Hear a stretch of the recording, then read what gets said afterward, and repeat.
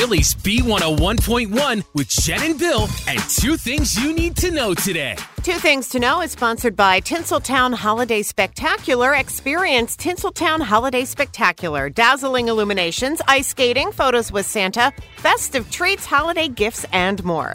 Tickets are limited. Plan your visit today at tinseltownholiday.com.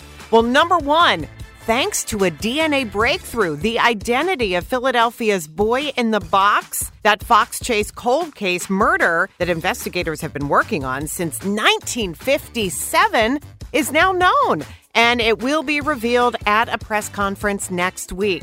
And police say now that they do know who that child was, criminal charges in the case are still possible. Number two, the Pennsylvania Senate has accepted articles of impeachment against Philadelphia District Attorney Larry Krasner.